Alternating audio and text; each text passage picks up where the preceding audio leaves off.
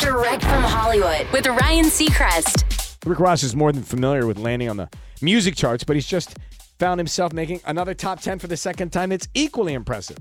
The New York Times bestseller list, the Florida MC's new book, The Perfect Day to Boss Up, A Hustler's Guide to Building Your Own Empire.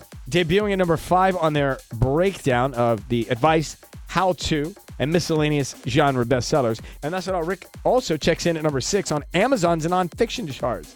And he may move up from there. His new self-help book follows the release of his memoir, Hurricane, in 2019, which also hit the charts.